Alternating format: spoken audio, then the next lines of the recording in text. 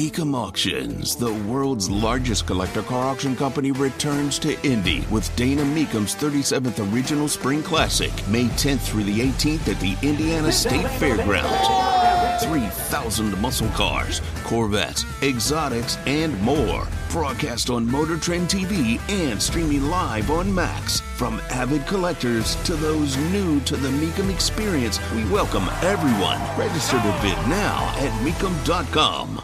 Feel the wind in your hair. Feel the rush way up here. We're walking the wire. So you know that I'm a believer in manufacturing, and not just the very concept of manufacturing, but bringing manufacturing back to the United States. And this idea that when we talk about high-paying jobs, and we got to go after the biomed job, we got to go after the software job and the coding job, not every job is meant for every person. And we leave far too much on the table when we say we don't want those jobs, let's say, for example, in the state of Indiana. A massive mistake is made when Georgia or Arkansas or even California, with all the mistakes they make, would want to turn away manufacturing. It's a failure, I think, to recognize that the citizenry is made up of a whole bunch of different people with different wants, different ideas, and different skill sets.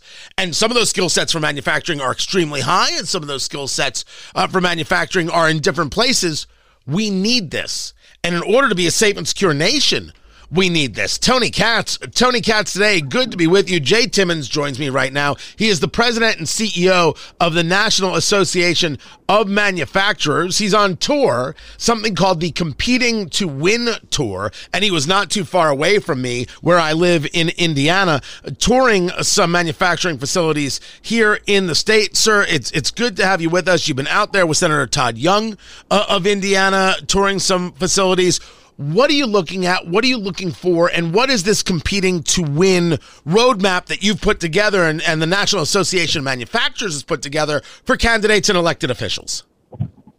Well, thanks for having me, Tony. It's good to be here. And yes, this is our Competing to Win tour, where we're highlighting all of the great opportunities that are available in manufacturing today, and also what opportunities we have to grow manufacturing, to your point, grow manufacturing right here in the United States through our public policies in Washington, D.C. Senator Young and I had an opportunity to tour INCOG, which is a biopharmaceutical company that has located in Fishers, and they are growing and providing more opportunities for the residents in the area to be a part of that fantastic facility. What we're doing, Tony, is highlighting. We started in Waukesha, Wisconsin yesterday. I'm really pleased to be here in the Indianapolis area today, heading to New Orleans later this week. And the goal here is to highlight what is necessary to grow manufacturing in the United States, friendshoring or nearshoring jobs that are so vital to our economic success and our national security. So we look at things like the competitive tax reforms that were implemented or enacted in 2017, and how that was rocket fuel for investment and job creation and wage growth here in this country, and how we've coupled that with regulatory certainty in the last administration and infrastructure investment and the CHIPS and Science Act in this administration. The CHIPS and Science Act, by the way, which Todd Young led to passage.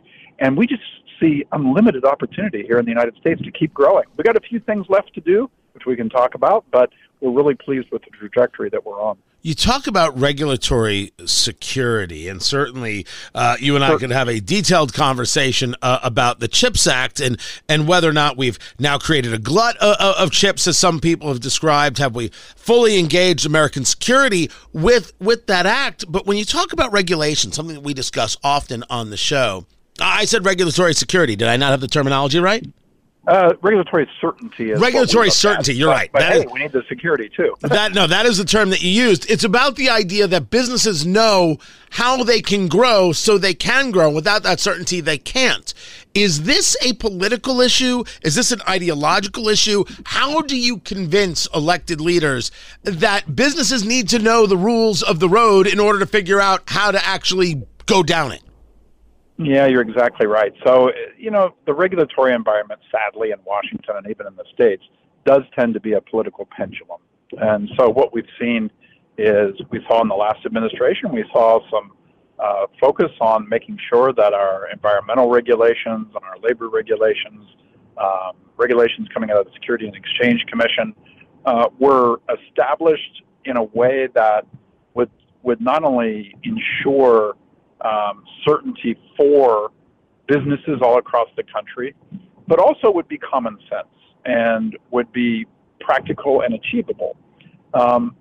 This administration is beginning to promulgate regulations that, frankly, are not achievable in many instances, and before we've even hit the goalposts of other regulations that have been put in place. And that's pretty unfortunate.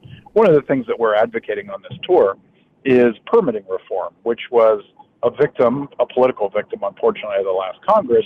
But if we can actually get this done by Congress instead of the bureaucrats in the government, then we're going to have more certainty in the permitting process. We're going to be able to have a sense of understanding and certainty for businesses when they make these multi-billion-dollar investments, that they can actually get a spade in the ground and get a building built and get a facility opened up.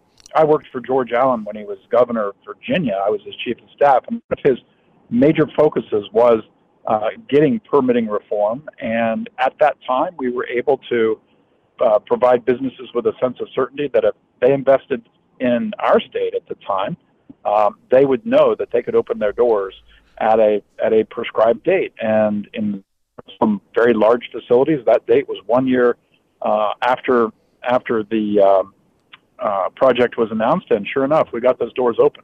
You just have to have that focus by leaders at all levels of government.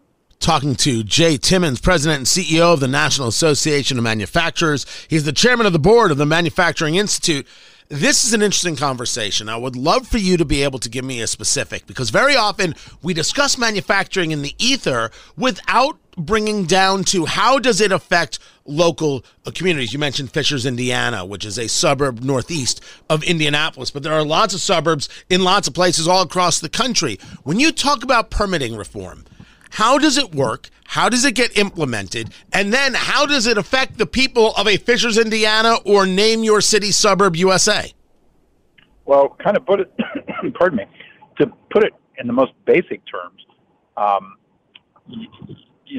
we have goals and we have goalposts in our, let's just use environmental regulations, whether that's air or water, and when decisions are being made about where to locate a facility, or perhaps an energy production facility, or telecommunications, or utility, or a road or a bridge, those decisions can be complicated, or I should say the actual construction of those projects can be complicated by a lengthening of the process to evaluate all of the items that go around ensuring that we have clean air, clean water, clean soil, and all of those things are important. But oftentimes we allow the bureaucracy to do kind of one step at a time instead of working together in a much more efficient manner to get things done more quickly. So let's just say a road that we're thinking about siting somewhere in Indiana, it could take 5 to 10 years to actually get the permit to build that road, which really doesn't make sense. It's hard for any community to plan around that, and it holds up progress for the people of that community that the road would be located in. So this is about speed, this is about efficiency, and this isn't political. It's just about how you create better, faster opportunities for better, faster turnarounds. Yeah, you said it exactly right, and it's not political. And the reason I know that is we have Republicans and Democrats who are all saying, "Look, we've got to have this permitting reform." But it was a bipartisan bill that passed, for instance, infrastructure investment, and a lot of folks who supported that legislation are suddenly realizing, well, it's great that you have an investment for roads and bridges and telecommunications, but you can't build it if it's going to take 5 to 10 years to actually just get a permit to do it. So you see that bipartisan support. The Biden administration has indicated that that they could support something in this area. Of course, they'll be back and forth about exactly what the terms are of that legislation, but we really think it can get done this Congress. Before I let you go, and I know you're up against it, and I appreciate you giving us your time, Jay Timmons, President and CEO of the National Association of Manufacturers. There's, of course, the question of actually finding people who do the manufacturing. With COVID, without COVID, how difficult has it been to find people to enter the manufacturing world, and what are you doing to try and draw those people to this profession? Yeah, so it is great to invest. It's great to create jobs. But you're exactly right. If you don't have the people to do it, then that really hurts our competitive advantage in this country. And we want to outcompete China, right? We want to make sure that China is not doing better than us. And one of the ways that we're going to do that is to have all the folks necessary to get the jobs done in manufacturing. Today, we have about 850,000 open jobs in this sector. Before the pandemic, that number was about 500,000. So it's not a new problem. At the very worst part of the pandemic, we still had 300,000 jobs that were open in the sector. So how are we dealing with that here at the National Association of Manufacturers and the Manufacturing Institute? We're trying to attract more women into the sector. We have a huge gender gap. Only 29% of the manufacturing workforce is female. We're trying to make sure that folks who are departing their military service understand all of the amazing job opportunities that are available in manufacturing. We have a program called Heroes Make America that is actually located on military bases throughout the country. We have the FAME apprenticeship program that was formerly owned and operated by Toyota. They gave it to our institute, and we're expanding that across the country. We have a program for second chance hiring. So those nonviolent offenders who have been a part of the criminal justice system and need a second start, we have opportunities in manufacturing. And then we have our Creators Wanted program to make sure that the next generation understands the myriad of opportunities in the sector. So many young people, like my own children, they want to do something significant. They want to make a positive difference in the world. There is no better way to do that than in manufacturing, because all roads start with manufacturing. You can't create a solution unless manufacturing is a part of that. And then lastly, I would say that we need to get serious about immigration reform in this country. And I'm talking about legal immigration. And we need to focus on things not only like border security or finding a pathway to legalization for the dreamers, those people who have never known any country other than the United States, but also focus on the on reform of H-1B and H-2A and H-2B programs, so that we can make sure that those who want to come to our country and contribute to our economy and contribute to the values of the United States have the opportunity to do that. But we can only do that through a legal system that is really the focus, I think, of bipartisan. See, you can't end an interview by talking about dreamers and visas regarding student visas and others. I mean, that's a rough one right there. That's a whole different subject for a whole different day, Jay.